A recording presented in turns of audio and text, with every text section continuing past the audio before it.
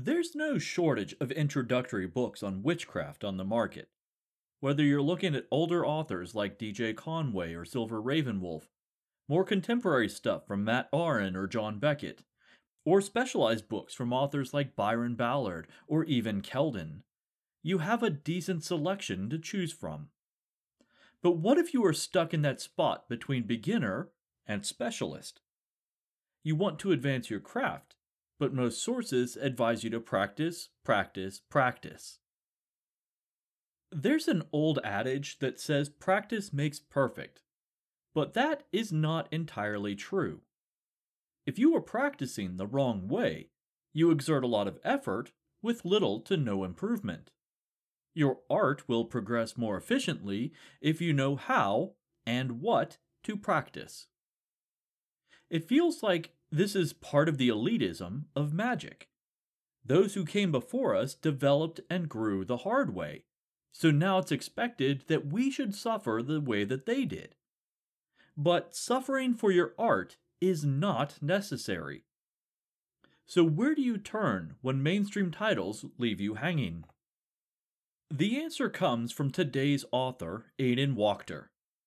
His books are not for the beginner, but they also aren't hypo-esoteric tomes that would confound a newbie. They provide guidance for this middle ground of magic, and presents it in a way that you can practice and improve without being bogged down by path-specific dogma. There's no threefold law here.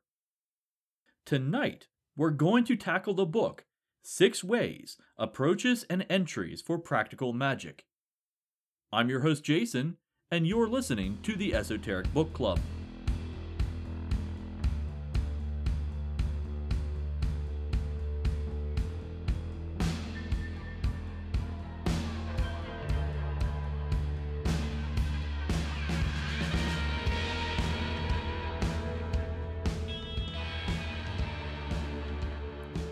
Welcome back, Goblins!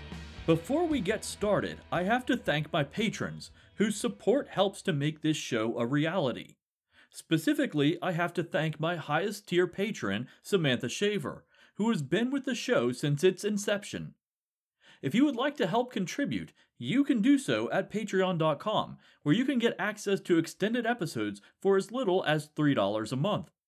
Not only that, but all patrons who join the Esoteric Archive get early access to episodes for as little as $1 per month.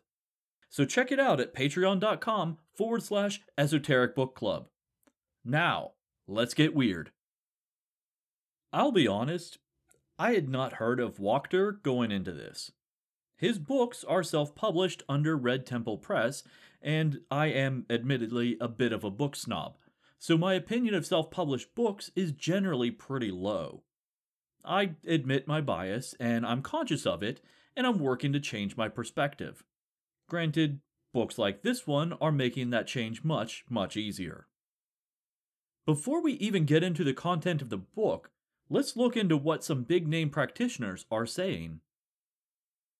Quote, "Rarely do I find a book that is interesting, clever, and wise all at the same time. But 6 Ways is. The teachings are both radically inclusive and no nonsense, without any derision to any other tradition or path, as you might find in some serious occult texts." That review was from Christopher Penczak, author of over 20 books on magic and founder of the Inner Temple of Witchcraft. Author Matt Aron says, quote, "Wachter is one of the most brilliant minds in the field of modern magic." Matt is an author, teacher, psychic witch, and high priest of the Sacred Fires tradition of witchcraft.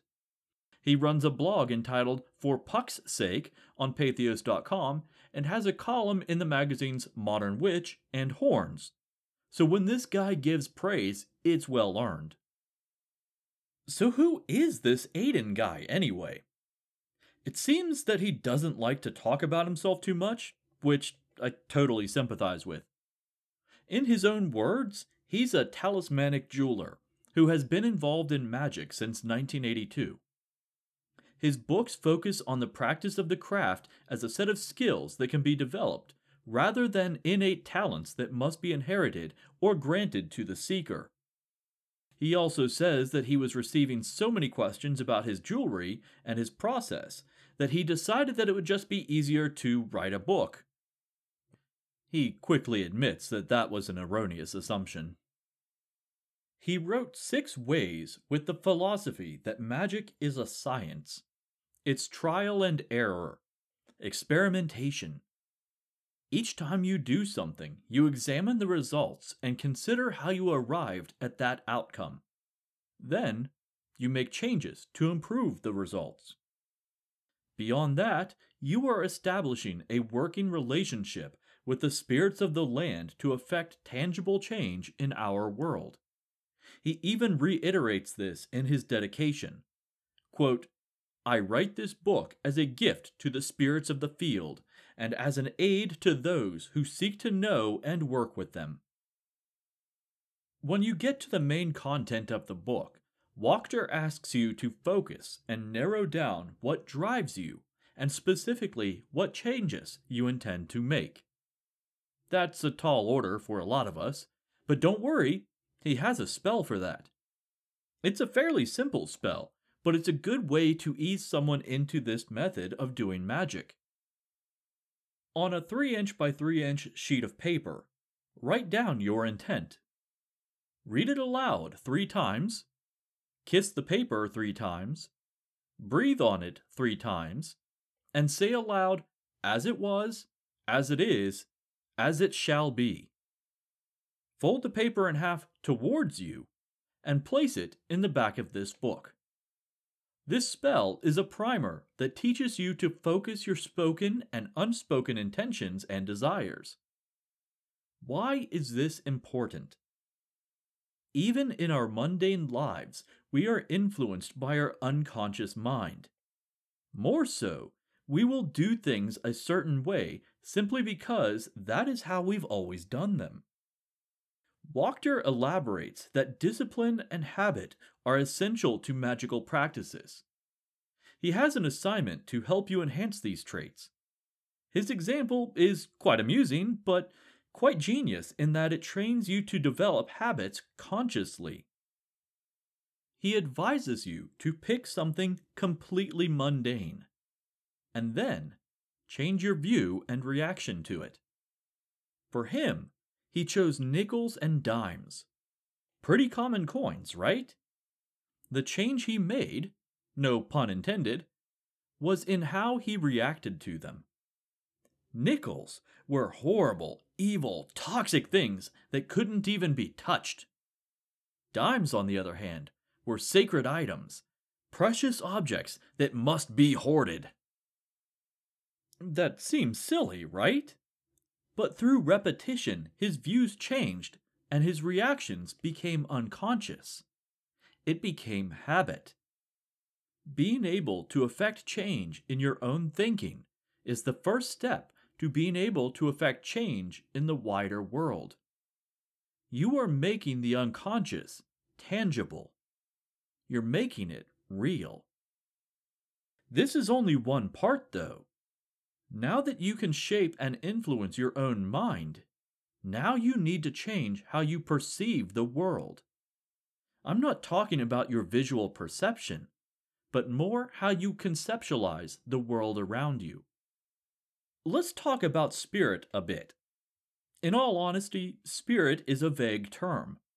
It can refer to everything from enthusiasm to the integral animating force in living objects.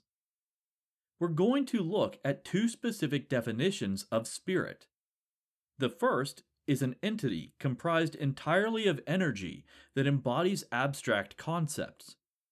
The other is an energy force imbued in all objects, both living and inanimate. I'm going to skip the first type because it will be discussed later on. Now, this concept is nothing new. It is the foundation of many worldviews and many cultures. It's been labeled animism, panpsychism, Ka, Chi, and a broad spectrum of terms incorporating many of the same elements and beliefs. The basic idea is that everything in this 3D physical world is also imbued with energy of varying degrees. I can already hear someone out there saying, "Are you telling me that this piece of gravel from my driveway is alive?" Well, no. Yes. Sort of. Really, it's complicated. As we heard in Season 2, Episode 5, The Zoologist's Guide to the Galaxy, it's not easy to define life or what it means to be alive. The very term has changed since it was first coined.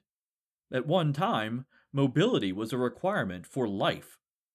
As we perceive it now, plants are indeed alive, but we don't see trees uprooting themselves and walking about, do we?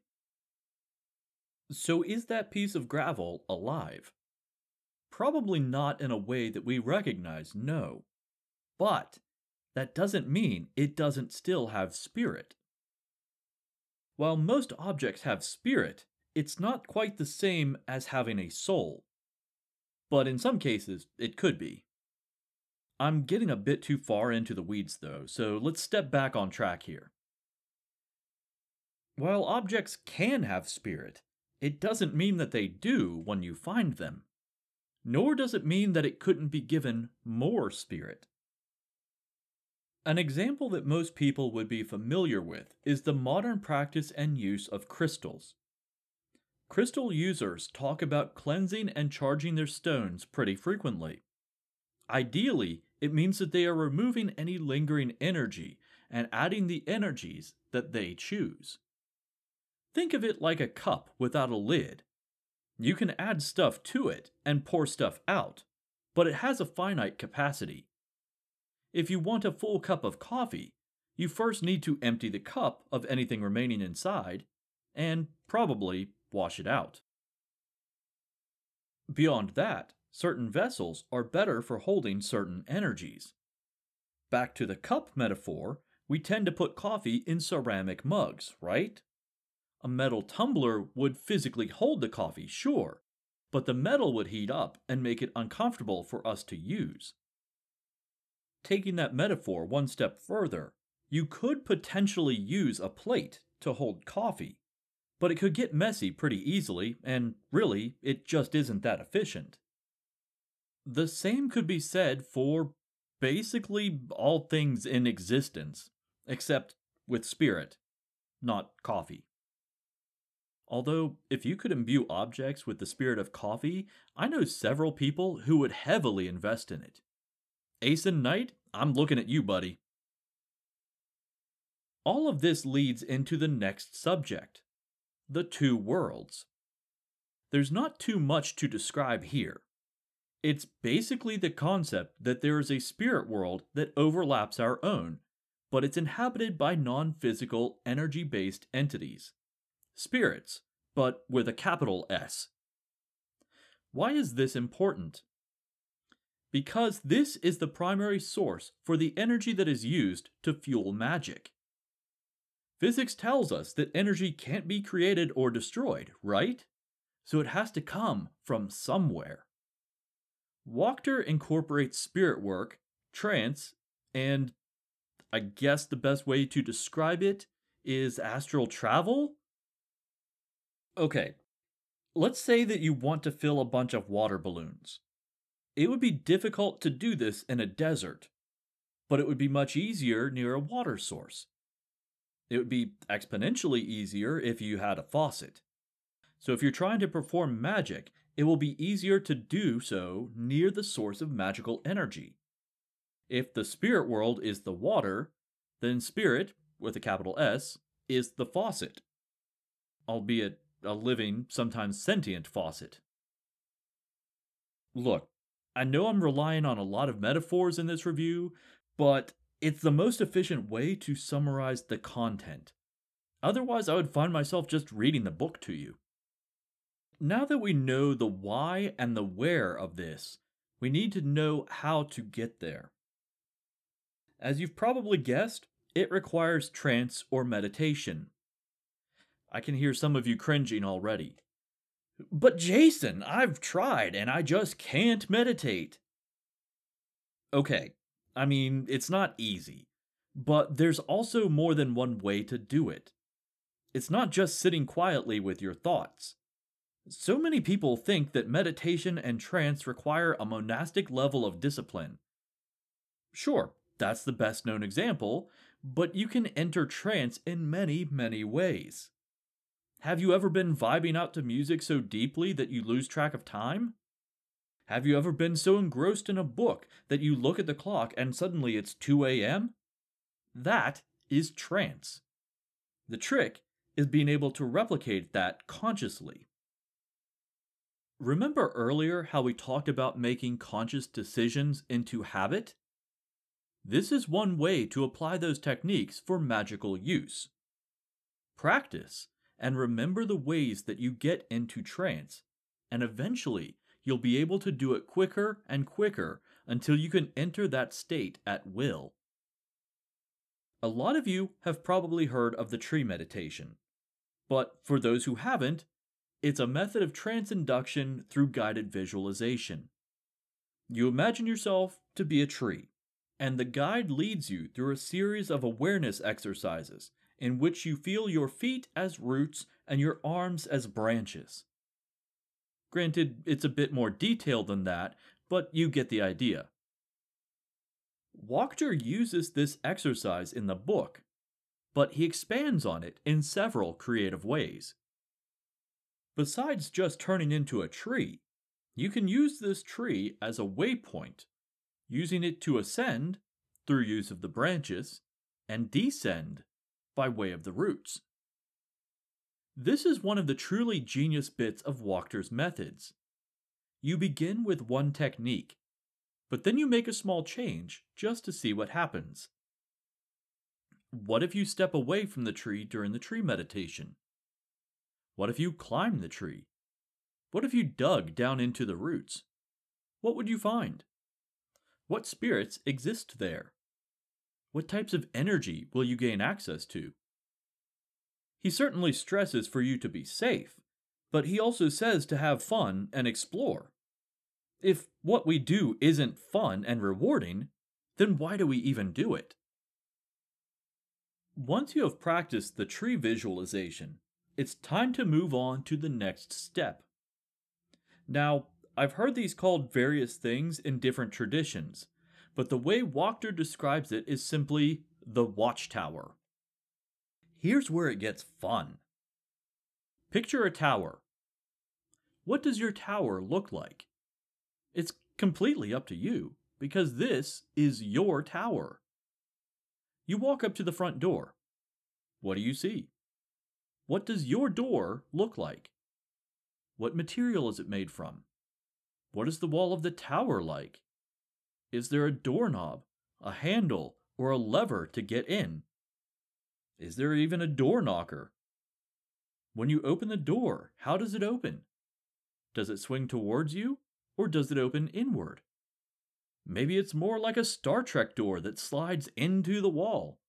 Again, this is your tower, so you get to decide this. Step inside. In the main room of this tower, there is a stairwell going upwards, and a stairwell leading into the basement. Which would you like to follow?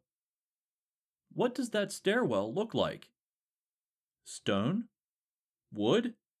Magical energy? Is there a safety railing, or do you just risk plummeting to your death as you use them? Each set of stairs has exactly 9 steps. Follow those steps to get to the room beyond. For this next part, I will read Wachter's words directly from the book. The upper room has a table in it with a candle on it, a stick of incense in a holder, and a box of wooden matches. Greet the room and make an offering to it by lighting the candle with the matches, and then lighting the incense from the candle. The lower room has a stone tomb in it, and a stone table which is set at waist height.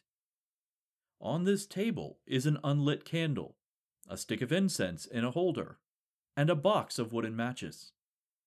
Greet the room and make an offering to it by lighting the candle with the matches and then lighting the incense from the candle. Revisit these rooms as you desire, and in time you can change them to suit your nature. Perhaps there are windows in the upper room from which you can see the worlds beyond the watchtower. Perhaps there are tunnels branching out from the lower chamber, leading to other realms. This is a pretty cool concept, isn't it? The idea is that when you are in a trance, you can enter whichever room is applicable for your task at hand. Do you want to do some scrying or divination? Use the upper room. Are you looking to do some necromancy or maybe construct a curse? Then maybe you should use the tomb. Granted, these are just the examples that he gives in the book. Once you're used to constructing your watchtower, you can structure it however you like. That's the beauty of this practice. Even though it uses the same formula, everyone's tower will be different. When I first read the title of this book, I thought 6 ways described 6 techniques or 6 methods. No. 6 ways refers to the nexus at which we exist in this world. We have the 4 cardinal directions above and below. At the center point of where these meet, we find ourselves. During meditation, we can move ourselves to these cardinal points to get to specific destinations. In many modern practices, or any practice that utilizes classical Western world alchemical structures, you will find archetypal elements in specific directions. For Wachter's purpose, you will find earth in the north, air in the east, fire in the south, and water in the west. The world above is, well, above, and you can probably guess where the world below is. As Wachter says, quote, "Part of the value of this kind of practice and map is that it can be useful to have a place for the powers that we interact with to dwell, so that we know where to go if we wish to visit them." End quote. Granted, this depiction is a way for us to conceptualize the location of specific realms. As he says in the book, the elements are not anchored to a physical cardinal direction. It's simply a way for us, who live in the 3D world, to visualize what's known as a location. Magically, these locations are more of a state of mind or an abstract concept. Basically, we are so used to physically moving our bodies to get to a new place that we use directions as a mental shortcut when we want to move from one plane of existence to another. There's a lot more information on the practice of meditation, astral travel, and building and directing energy, but I want to get to one last aspect of this book: sigils. Sigils are abstract designs that encompass a concept, are imbued with energy, and then put into use for a specific purpose. You can make a sigil for literally anything. Even as Wachter may or may not have done in his youth, you can create a sigil whose purpose is to get you laid. Even though this may seem like an immature, short-sighted desire, it does serve as a good example for the rephrasing and proper direction of sigils. In this example, Wachter wasn't very specific, so he was getting a lot of attention from people that he wasn't attracted to, both men and women. Once he focused and narrowed the scope of his sigil, things went considerably better for him. The basic idea for the visual design of a sigil is pretty simple. Write down a word or phrase that encompasses what you hope to achieve. While it's not a hard and fast rule, Wachter does advise that sigils work better if you phrase the petition in a positive way. Saying, I want my ex-boyfriend Jimmy to stop stalking me could work, but what works better is phrasing it as Jimmy fell in love with a guy from Florida and moved there with him. Wachter admits that he doesn't exactly know why this works, but in all the sigils that he has made over the years, positively phrased ones tend to work the best. Personally, I think it has to do with the magic taking the path of least resistance. If the end result is something that all parties desire, or at least something that they don't oppose, it makes it easier for the spell to take hold. Once you have your phrase, write it down on a sheet of paper. Now cross out any letter that is duplicated. This should eliminate a lot of them. Next, cross out any of the vowels. Finally, cross out any letters that are mirrors of other letters or whose shape is contained in those letters. For example, if you have both an M and a W, or a W and a V, you can cross one of them out. This should leave you with about 5 to 6 letters. Here's where the artistic part comes into play. Using those remaining letters, arrange them in a pattern where it creates a design. Overlap elements that share common lines. For example, you could combine the capital letter T with the capital letter L by overlapping the center line of each. You can turn letters and rearrange them on the paper however you like. The only rule is to use the letters that remain. Once you have a very basic design, which probably looks like stick figures at this point, you can artistically enhance your work. Did you turn the capital letter D on its side so it looks like the rising sun? Give it a few little sun rays. Does that capital C look like a dinosaur mouth to you? Well, give it a couple little teeth. The idea is to take the design, which once incorporated letters from the alphabet, and change it so it no longer resembles individual letters. Now, it's an abstract art design created with specific intent. Intent that is a secret known only to you. After you are practiced at making sigils, Wachter has instructions on how to take this to the next level and create something called a servitor. Basically, you create a sigil for a specific ongoing task. Something like, make me aware of new esoteric occult books. Now, the sigil isn't going to work as much as it serves as a help wanted sign. Spirits who are suited to the task at hand will see the sigil and start to fulfill the task. Granted, they will want payment for their work, so you have to be clear about what you offer in exchange and how often you will deliver on this debt. You can set these rules wherever you choose, but you know where works best? Utilizing one of the rooms in your watchtower. There's a lot more information in this book that I haven't even touched upon yet, including divination, making talismans, Kundalini energy, magical cleansing, warding your home, crossroads, etc. For a book that is only 157 pages, he covers a lot of material in a concise and informative way. The chapter order may not always make sense, and they seem to be grouped together in a loose bundle of concepts, but this makes the book read more like a lecture than an instruction manual. His writing style is conversational, and he conveys his points pretty well. There were only a few times where I had to go back and reread a section, but really, that could have just been me attempting to read while I was tired. Wachter covers the basics, but only enough to get to the more advanced information. Like I said in the beginning, this is an intermediate level book.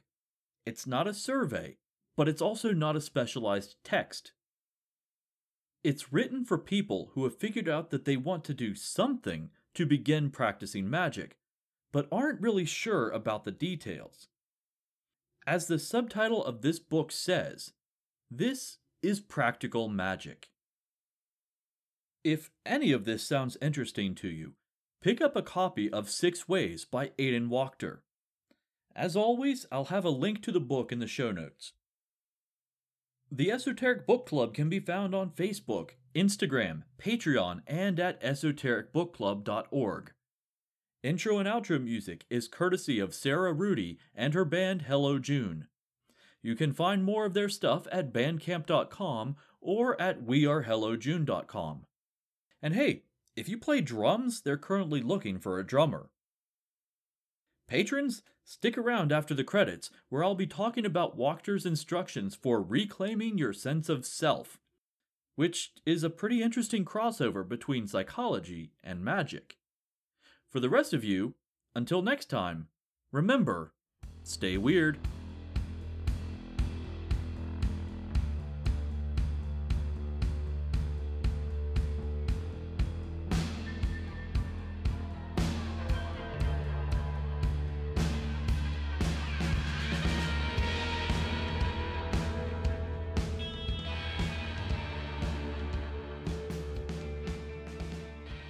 It's time once again to open the Esoteric Archive.